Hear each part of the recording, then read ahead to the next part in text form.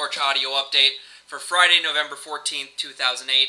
We're less than 24 hours away from UFC 91, and we've got some weigh-in results for that, as well as a little bit of news heading into it, and some other news updates from around the world of MMA going on today. And starting with the weigh-in results, as expected, Brock Lesnar came in at the heavyweight maximum of 265 pounds, and Randy Couture weighed in today at 220 pounds. So there will be, by fight time tomorrow, about a 50-pound difference going into this fight. Again, as expected, Randy will probably get back to what he was walking around at, around 225 before the fight. He was really comfortably close to that 220, and Lesnar will probably be in around 275, 280 coming into tomorrow. So just a little bit of a difference in weight for Lesnar and Couture. Both Florian and Stevenson came in at 156. Gabriel Gonzaga is going to be carrying an 18-pound weight difference against Josh Hendricks. He came at 256, Hendricks at 238. Demian Maia and Nate Quarry both came in at 185. Rounding out the main card, Dustin Hazlett and Tamden McCrory both weighed in at 170 pounds. The prelim card, both George Gurgel, Aaron Riley, Jeremy Stevens, Rafael Dos Anjos, Alvin Robinson, and Mark Bocek all weighed in at 155, with the exception of Riley, who was 156. Matt Brown and Ryan Thomas made weight for their welterweight bout. Matt Brown in at 171, Thomas in at 170. So everyone made weight, which is a positive. Definitely a good trend that the UFC has had from UFC 86 on, after Alves missed weight at UFC 85. So they've been on a good trend as of late. Everyone getting done what they need to get done coming into the fights. Other news about that co-main event. Dana White announced at the UFC 91 press conference that Kenny Florian and Joe Stevenson will be fighting for a number one contender spot, as the winner will be the next one to fight BJ Penn following BJ's fight with George St. Pierre. As we talked about on Wednesday's preview audio for UFC 91, I don't agree with Stevenson getting an automatic shot by beating Florian here. I think that he still should have to fight one more fight before getting back to BJ, probably against Sean Shirk should he win this fight, but it is what it is, and if Stevenson beats Florian, he will be the next in line for that shot against BJ Penn, but expect Florian to use that as even more motivation to get that guaranteed spot and to get the title shot that should have been his following his victory over Roger Huerta.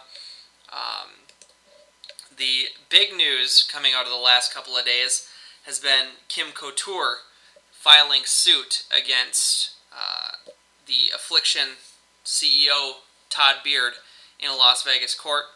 MMApayout.com broke the story earlier this week, with the lawsuit alleging that Beard threatened Couture, and she was seeking a restraining order preventing Beard or others working in concert with him from interacting, communicating, and or having any contact with Couture, including attending the events surrounding UFC 91 this weekend at the MGM Grand.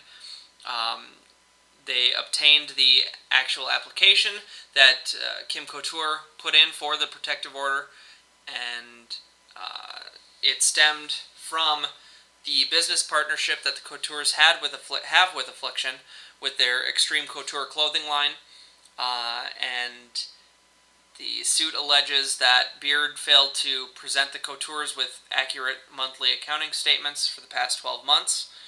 And Couture stated in the application that not only has Beard refused to cooperate, but instead he has resorted to a series of threats and acts intended to intimidate me and otherwise coerce me to back off on my insistence that he and his company give proper accountings. These threats culminated in a series of calls to me and my attorney, Sam Spira, on October 17, 2008. During those calls, Todd Beard, in the most profanity-laced and obscene-filled rants, literally screamed at the top of his lungs that he would get us and otherwise make us regret that we had persisted in our efforts to get proper accountings. The application also came along with an affidavit from a private investigator who is also a former FBI agent by the name of James Perry that alleged that Beard had a history of criminal activity, including guilty pleas for conspiracy and fraud, wire fraud, as well as arrests for theft, cocaine possession, driving under the influence, and more.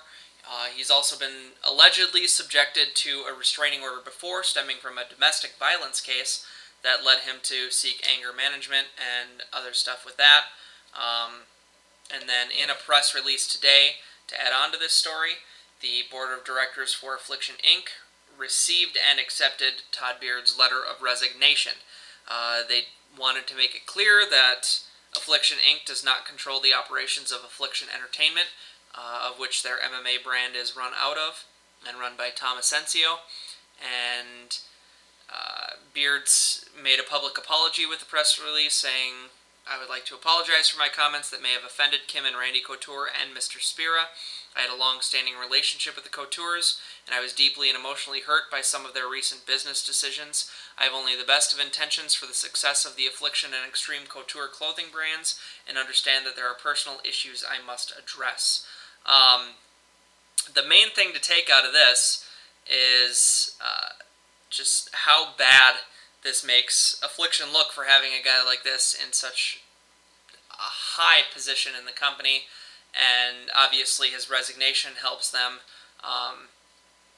kind of get back some of that negative publicity that was definitely wrought with this lawsuit.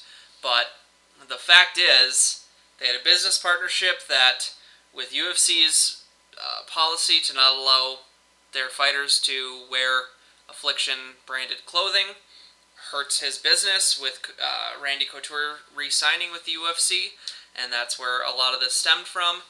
But the fact is, Kim Couture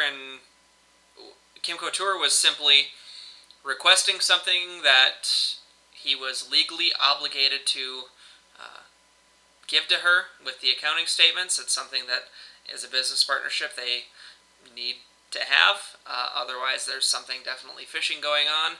And it was just not anything that was good for the Affliction brand and the Affliction name. So that's he has since resigned, obviously, and that's something that Affliction needs to do some damage control on.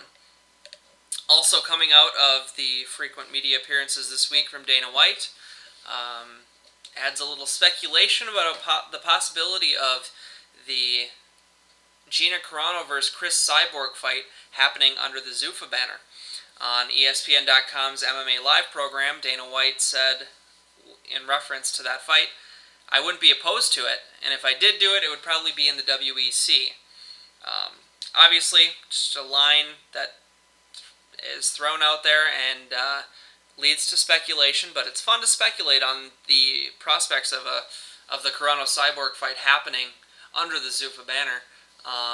Even in WEC, there were talks of wanting to go to pay-per-view in 2009, which could be pushed back with their top star getting knocked out and losing his title, having a subpar event last week and stuff, but this could be a fight that would be a selling point for a WEC pay-per-view, because it was set up with Elite XC and with lots of people seeing it on Elite XC, the setup for it with both Cyborg and Carano fighting on their events. So just something to think about, something to keep in the back of your head that would be very interesting to see under the Zuffa banner. And speaking of Elite XC, Showtime today announced that they are halting plans for the public auction of Pro Elite assets that they had scheduled for Monday. They were going to be selling off the remaining assets of Pro Elite, including the fighter contracts, but Showtime said that they have decided temporarily not to hold the auction. Exact wordage from their from a release today said, "Showtime Networks Inc. has adjourned the previously announced public sale of personal property of Pro Elite Inc. and certain of its subsidiaries scheduled for November 17th, 2008. Showtime reserves all of its rights, including the right to further adjourn or cancel the public sale and thereafter dispose of such property in a public or private sale or in any other manner provided under its agreements with Pro Elite and by applicable law. Basically, a bunch of agents sent out a statement warning would-be buyers that they plan to challenge the legality of any sale, mainly pertaining to the fighter contracts in here, and I'm sure some of that pressure is what led to the cancellation of it, but they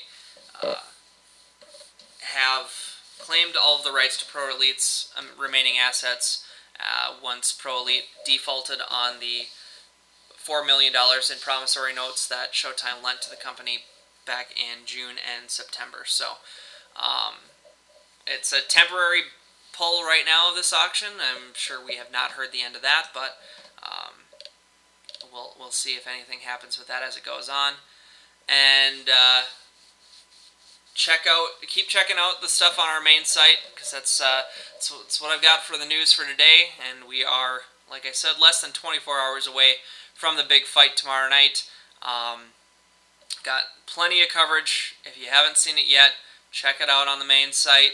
Part 5 of my Countdown to UFC 91 series is up on the site right now, and we're coming in to the final hours here. I know none of us can wait for this fight, so continue to check out the site for news updates and articles every day. We'll have live coverage tomorrow night from myself and Sean Ennis. We will have an audio roundtable review of the show, most likely up sometime on Sunday.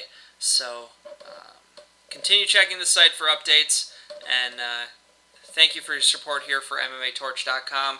The guys have put in a lot of work this week to bring you all coverage on this fight and do the absolute best we can in covering this just gigantic fight and historic fight from all angles for all of you out there reading. So thank you again for listening, and come join us again tomorrow night on MMATorch.com for live coverage of the biggest fight in UFC history. You know you're crazy.